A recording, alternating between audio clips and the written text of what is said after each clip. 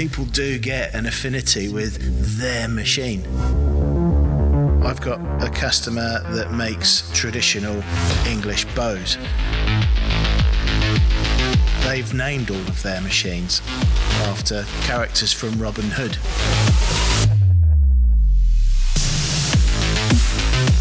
Welcome to the MTD podcast. I'm Giovanni Albanese, hosting today's show, a passionate engineer and a proud member of the MTD team.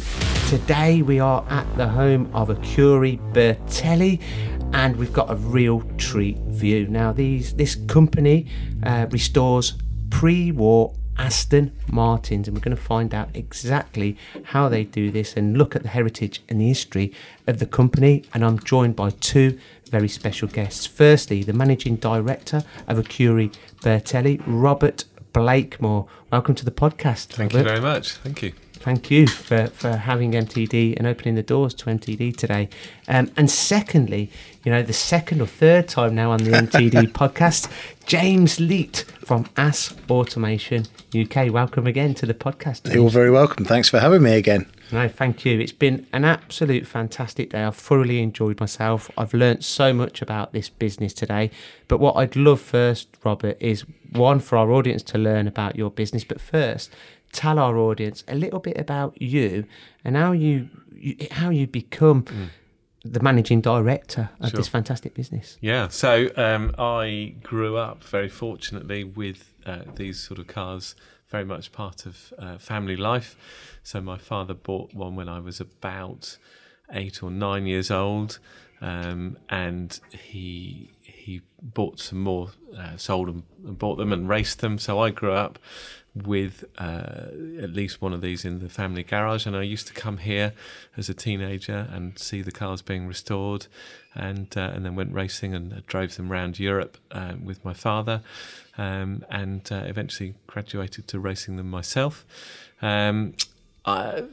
Whilst that was going on, I went to Exeter and did a degree in economics, and then I became an airline pilot and flew for 15 years. When the opportunity arose to come and work here, then it's one of those life decisions. You think, well, if I don't come and do it, I will spend the rest of my life thinking, what would it have been like? So it was one of those decisions where I would have felt horrible for the rest of my life if I hadn't at least given it a go. So that was 7 years ago, and thoroughly enjoyed it ever since then. Well, so, congratulations on an absolutely fantastic business. Can you tell our audience how far do these Aston-Martins date back? I mean, pre-war, what kind of dates are we talking? Sure. So Aston-Martin was founded in 1913, but it took a little while before it made its first car. So the oldest one in existence was the third prototype. So we've actually just finished rebuilding the transmission and engine. That's actually 100 years old this year. So it was built in 1921. So obviously the First World War interrupted most of the production. So although they were designed pre-First World War, they didn't really build any. They built the two before the First World War, but the third prototype was built after the war. So from that period, the company was owned by Bamford and Martin. They eventually went bust in about 1926. And then an Italian Bertelli took over, and that's where we get our name from. And Bert Bertelli is really responsible for the majority of pre-war cars, the design and so on. And so his era stretches, or certainly of influence, from about 1926 to 1939. Wow, I mean, what an history and heritage there. And for people that are listening to this podcast, please Google Ecurie Bertelli to look at how these cars look if you haven't already seen them. Absolutely beautiful cars. Now, James, can you tell our audience a little bit about, your business really and the relationship that you guys have got? Yeah, sure. We were introduced to Ecurie Bertelli a few years ago now, probably 3 years ago, and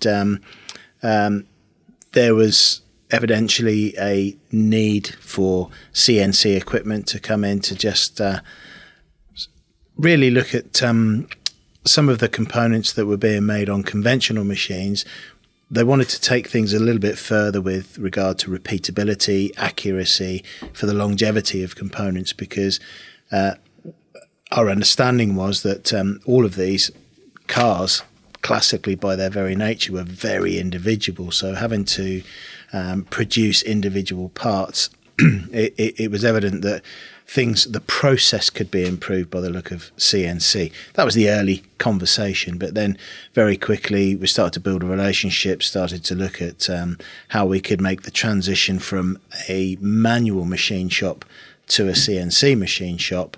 And that's where we are today, actually 2 years on from putting our first CNC machine in here. We've seen some evidential improvements and actually, more importantly, a way forward in the future as well to take the business into decades ahead. We're very, very conscious that we've got a big responsibility to bring our brand into such an iconic brand of Aston-Martin. And as you mentioned, Gio, these cars are beautiful. So it's really quite nice to be involved with our brand that's quite new, quite modern, very CNC. You wouldn't naturally associate it with traditional old engineering, but actually we've found a real fit and we work very well together, I think. I certainly would definitely echo what you said, and what really strikes me from my visit, on top of the cars, is with it being such a family run business. I mean, we've sat now in the main operating office with Robert's family, your daughter Pippa and your son Archie, and the dog Chief, and also all of your employees were sat outside all having lunch together. It's such a lovely, tight-knit business, and we had the pleasure to go into your manufacturing facility and met with Simon, one of your guys that is not only manufacturing parts but racing the cars, restoring the cars, and kind of literally doing everything that you could possibly imagine within the business, really, apart from accounting possibly, I don't know. But we were looking at some of the parts that are getting manufactured, and you've still got all of the original drawings that date back to 1931, or I really found that quite fascinating, really, and that you're still working to these drawings. Can you explain to our audience, what goes into restoring one of these cars, and the manufacturing of these components, and how these components are assembled, and how they kind of are put together? Sure. So you kind of talked about a couple of processes. So restoration is one element, but manufacturing parts is a different, and sort of it sits alongside restoration. So the process of, if we were to restore a car, we obviously bring it in whatever state it is, and then it gets absolutely stripped to every last nut and bolt. Any defects are taken out, straightened, cleaned, painted, and then it's rebuilt. That's where the drawings and the parts come into that process. So because we have somewhere over 2,000 original drawings, we don't have to try and work out how the cars should be. We've got the drawings to work from, and the parts we make are dimensionally correct as they would have been made when the cars were new. And the process really is to replace as little as possible, but bring the cars up to the same standard as they would have been when they left the factory, or in some cases slightly better. What kind of skill levels, do you need to accomplish this? Well, all of the guys in the workshop are multi-skilled, so they have to be able to run a restoration in terms of planning. They have to be able to do some basic painting. They have to be able to manufacture some components themselves. They have to be able to do wiring, woodwork, fabrication, and just planning of how it all goes together. So they're very skilled people. So you don't ask for a lot, really, Robert. Now, James mentioned the machine tool. It's something that you've introduced into your business. What difference has this made to the manufacturing of componentry? Well, the things that we're really looking for are a few different elements. So accuracy. If And when we get to the stage where the majority of the parts are made in CNC, then they will fit together much more easily. So we're looking for that to reduce assembly time through increased accuracy. And that's not just within a job, but over time, so that parts become more interchangeable. Speed of manufacture is the other big thing that we're after. So the first part we made, it was about 10 times quicker than doing it on a manual machine. So being able to run through batches much faster is really useful. Absolutely. Now, James, two iconic brands. You've obviously got the Formula One team, Haas Formula One team. Working with a client such as Ecurie Bertelli, and forming this relationship, partnership. One, how important is it to you as a business? But two, can you talk our audience through the process? How do you select the right product for the application, and how do you grow the relationship moving forward? Well, that last piece is critical to us. I mean, we as a business are positioned towards the SME. So I've said before on podcasts about Britain certainly being a nation of subcontractors, generally speaking. Yeah, there's some big engineering brands out there, but the majority of engineering workshops in the UK are subcontractors or SME specialists, as in this case here. So one of the things that Haas are very good at is making a machine that's fit for purpose, that is built on an economy of scale manufacture, so that we can look after that machine with common parts, almost the polar opposite of actually restoring a bespoke Aston-Martin from 1926. We're actually looking to get as many common parts as possible to make that long-term restoration, in this case process, the long-term maintenance of the machine much easier. So actually selecting the right machine is hugely important, and that's based on relationships. So all of our sales force are predominantly time-served engineers that have come through our service or applications department first. They've installed machines, they've done training on machines, they're then taught how to sell the machines. And that's really quite nice, because then they don't overpromise. They ask the right questions about getting the right machine tool for the job. In this particular case, it was about a transition from manual machining to CNC machining, and we needed a machine that was financially within reach to do that. We didn't need to go straight into 5-axis, £250,000 investments. It would make the whole project unviable. So the question process starts to be then, what components are you making? To what extent? What accuracy levels do you need? What materials? What scope? All of these questions start to come out, and we then identify the right machine. But it's not just about the machine, it's then about what support are you going to need. This is your first CNC. What levels of training, what skill levels have you already got in place? What support are you going to need after the machine's actually in place? And that's really, really important. And yes, it's absolutely worked here, but as a business model, we deal with over 2,500 customers in the UK, all of which have their own specific need. And we're quite passionate about trying to get that right in every case, which is an impossible feat, because you can't possibly get everything right in every case. But that's what we strive to do. And the reason I mention that it's an impossible case is we're always all ears. If we can improve, then please, please, please, let's do it. But we can't do that without relationships. So coming back to your point, the ability to build a relationship at not just senior level, but all levels throughout the business is crucial, because in fair winds, everything's great. It's when things need attention, you need a relationship. So that's the basis that we got together. Some really good points there, James, and the proof is in the pudding. I mean, we spoke to Simon on the shop floor earlier, and he can't praise like the machine tool enough, and the transition kind of was quite flawless for him in regards to making components on the manual machines, which in my opinion is the best place you could possibly learn, to progressing onto the CNC and programming on the CNC. As a business, how has this transition kind of benefited you, and is this the start of a new relationship that's going to move far into the future? So the process is one really of every time we pick a new part to make, then there is investment that we have to make in terms of time, manufacturing jigs, making sure that the programs work and so on.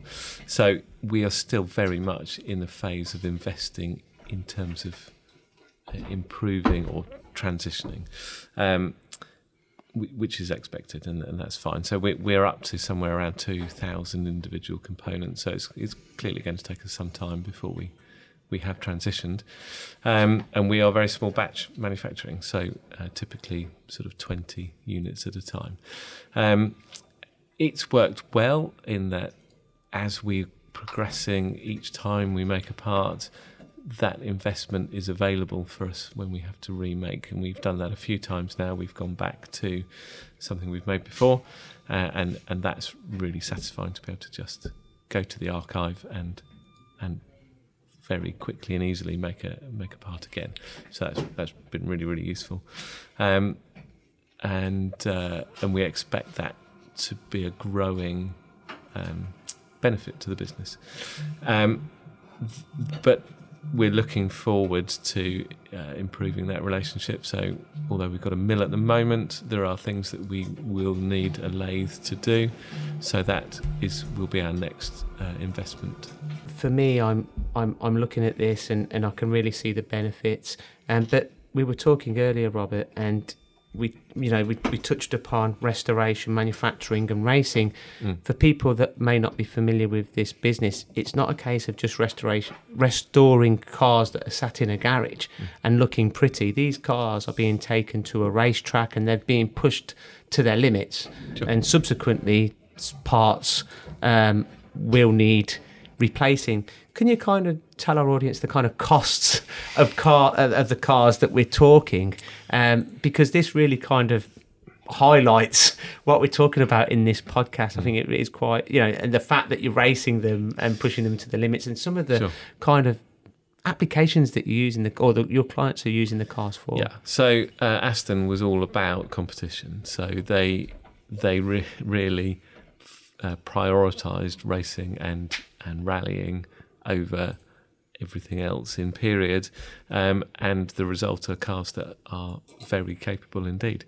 You have to remember, at the time these were being made, there were no race transporters or anything like that, so they were driven to and from events, and they were designed to be very reliable and very comfortable and very usable. The majority of cars that we look after on a regular basis are used in some form of competition. So predominantly there's rallying, which is either UK based, and that tends to be quite hardcore, almost off-road navigation exercises, and European, which tends to be faster, better road surfaces and more about precision timing, and then racetracks. So we race places like Le Mans, Silverstone, we go to Spa and places like that. So that's sort of more, well, it's obviously not F1 speed, but it's the same concept as F1 racing. And the Astons were very successful in period. So just after the war, they won Grand Prix. In fact, we look after the only two Astons to win a Grand Prix. This is not F1, but it's the predecessor to the F1 series. They were ran very well at Le Mans, so in 1935 came third overall, and you've got to remember that's only a 1.5 litre car with average speeds of over 75 miles an hour in 1935. So the cars were in period pushed very hard. Through improved manufacturing of parts, we can push them even harder. As an example, rev limits in period were 5,500 RPM. We can now get to 7,000 RPM. So a significant improvement. And the majority of our customers go in either race or rally and use their cars pretty hard. And how many cars are there left in the world? You're not just selling these cars to UK customers, I presume? No, we have a global business, so we deal with customers in as far away as Japan and Argentina, North America, all around Europe. As far as as the accuracy of numbers is concerned, we're pretty good. There is a smudge of error, but around 681 cars were built, around 450 remain. That number's slowly drifting up as cars come back into existence. We've got a note of every single chassis that was ever built, so we tend to know where they are, even if they're a bit derelict at the moment. And that is a tiny number. So at the moment, it accounts for less or around half of 1% of all Aston Martins ever built. So these are super rare cars. And we pretty much know everyone. I love that, cars coming back into existence. I love that. Presumably that's found in the back of a garage or something like that. Yeah, I mean, it was only 2 weeks ago that or 3 weeks ago, I got a call from somebody who invited me to come and see a car, and it's just that. It's in the back of a shed with a bunch of other cars that are pretty much derelict. The chassis, front and rear axles are there. The bodywork is somewhat falling over, but yeah, there's enough to bring that back to life. I was talking to James prior to the podcast, and we were talking about, I bet that every single one of these cars has got a story to tell. Sure. And we were also mentioning as well, in regards to the machine tools, your machine tools have obviously got a story to tell, James. Well, they have, yeah. And it was interesting. I was talking to Robert earlier about the whole origin of the name VF1, very first one. And it is a little bit romantic, actually, if you're into machines. It's that very first one actually still works. It's in the showroom in California. The VF1 serial number 001 works. We did a similar thing over here. Actually, we found the first, or it was certainly one of the first 5 VFOs, as they'd then become, the VF1s, that were sold into Leicester, and we managed to get that out. They were actually manufactured in plastic, believe it or not. So the guarding was all heavy duty plastic, and that still works to this day as well. So that's got its own story behind it, and many have. I've got a customer that makes bows, traditional English bows, and they've named all of their machines after characters from Robin Hood. People do get an affinity with their machine. So yeah, it's nothing like the age of the heritage of these classic pre-war Aston Martins, but actually these machines do have a story, and that story often starts with exactly this, just a conversation around what kind of machine do you want, and then what do you want it to be in a few years' time. And like all good stories, if you get it off to a great start, then it's usually a story that repeats itself. So that process of a good installation and good training and good backup and service is crucial to the plot of the story.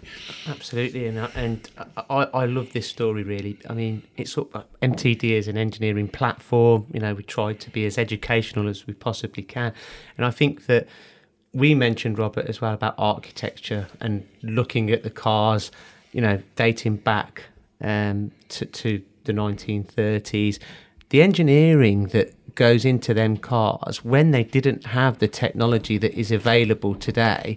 For me, they're like pieces of art. And how they're made or were made to them tolerances back then is just testament to British manufacturing. Would you agree? Absolutely. And the thing that I find quite astonishing, because we spend quite a lot of time looking at the drawings, is that very skilled people sat down with nothing more than a pen, paper, slide rules, and drew every component to make a car, and it works. It's astonishing. So all we have to do is to copy what they did, but to be able to think in 3 dimensions and then draw in 2 dimensions sufficiently well to make a car is proper engineers. Astonishing. Yes. No CAD, nothing like that. So everything was done on the drawing board. I've seen some of the original drawings, and it's lovely to see. Even the kind of projection of the drawings is different to how they are today. It was in inches, yes, not metric, and kind of the tolerances that they were working to were still quite tight, I'm guessing. Yes, yeah, absolutely. And they took great care over building them. So each engine was built, dynoed, stripped, rebuilt before going into a car. The skill levels were so high. I mean, there's a lot of fettling that went on. I mean, that we've been quite educated today in regards to some of the processes back then. And it's quite nice in a way. I mean, now with the Formula One industry, the Formula One cars are never finished, really. You're always looking to improve them race on race. I suppose with the restoration of these cars, it's completely different because you've got a drawing and you're just replicating that part, albeit you are evolving them to a certain degree, because is it correct you kind of maybe changing materials to give them better longevity or to make them lighter? Yeah, we do from time to time change materials. I mean, some materials they used are just not available anymore, or they have modern equivalents. We also sometimes subtly change designs to put a radius in where perhaps there should have been one but wasn't. So a few little things like that. And we also offer upgrades, so geometry changes in valve gear. We produce gearboxes to allow you to run on a distributor rather than a magneto, but we're very careful to make sure we continue to offer the original components and that any modifications are reversible. But yes, we do provide a series of upgrades to make the cars go better and more reliable. And for people, unfortunately, we're nearly coming to the end of this podcast. I can talk about this for a lot more. But for you, Robert, for people that may have been unaware of this business and your product, what would be your biggest message to get out there, really? Well, that Aston-Martin made cars as early as this, but also that they are super usable and a lot of fun. So we had last year a customer drove all the way from Belfast to Mantova in northern Italy. It was about 1,500 miles. He completed a 1,000-kilometre rally, drove it back here, we serviced it, and then it was off racing the following weekend. But you can go to the shops and go to the pub in the same car. So they are quick, they're reliable, they are safe, and you can have such a lot of fun in many different and can ways. People come and visit you at this facility to look at the cars? Yeah, definitely. Well, we love seeing people here and showing them around and introducing them to the cars and what we do. Well, I've loved it today. It's been great. And question for you, really, James. There's still hundreds of engineering shops, I would guess, in the UK that are still just using manual machine tools, which is nothing wrong with that. But say, for example, they were looking to make that sort of take that leap of faith into CNC for whatever reason. What would be your advice to them, and how should they get in touch, and what kind of processes should they go through? Well, first of all, they can visit our website, of course, haas.co.uk. I stress HAAS, Haas, rather than the HASS. That's a very different website. You can contact us there. You can have a look and have a browse around. There's loads of stories. There's loads of videos. Haas are great at giving information away. So there's an awful lot of information that you can glean from the internet. But as I mentioned before, just contact us. Our local guys, they're all engineers. They're all super friendly, down to earth. And we'll be very honest with you. If it's not something that we can do, we'll say so. Because the last thing we want to do is to recommend something that's not fit for purpose. The whole point of the business when Gene Haas set this up in the 80s was a fit for purpose machine tool that's honestly priced for the market. And that ethos carries through to this day. One last question, James. You've obviously got these products that are perfect for making the transition from manual to CNC. But once you've actually got into CNC, what would the journey be after that? Well, it's quite simple with Haas, actually, because the control is the same. So we've always done this right from the very word go, that the layout on a Haas control is the same today as it was 30 years ago. Obviously, the software behind it is much more advanced. However, if you've ever worked on a Haas machine of any denomination, lathe, mill, horizontal, 5-axis, whatever, old, new, the buttons are in the same place. So actually, once you've got your head around CNC and work holding and modern machining methods, modern speeds and feeds away from the conventional methodology, the transition to the next level is quite simple because the control's the same. And it's then something that you can grow into rather than grow out of. There are some pitfalls with moving from conventional to CNC. Sometimes you can get that semi-transition, so you've got a manual CNC hybrid almost, and you can get your head around it, but then you've grown out of it very quickly. And then you have to select yet another brand to take it further. The nice thing about Haas is that transition's there, and there's plenty of range to go once you've made it. Thanks, James. And in regards to evolution and evolving even further at this business, can you see yourselves in the future investing in fifth axis machine tools, for example? Yeah, absolutely. There are still things that we can't do, cylinder blocks, for example. So yeah, there is, as we continue the transition, scope for expanding what we do, and I think that will be a continual part of the business. And can I ask one last favour really then, Robert? If and when that happens, can MTDCNC come back and report on this? Absolutely. Very well. Brilliant. Well, guys, thank you very much for your time today. It's been brilliant. I've thoroughly enjoyed my day's visit. There are going to be videos on the MTDCNC platform from the visit today, so please stay tuned to the MTD platforms and watch the videos on YouTube or from the MTD website. Guys, again, thank you very much. It's been absolutely fantastic. Until next week, the MTD podcast. Thanks for listening to the MTD podcast. If you found value in this episode, please subscribe and leave a rating and review. Find more episodes on mtdcnc.com.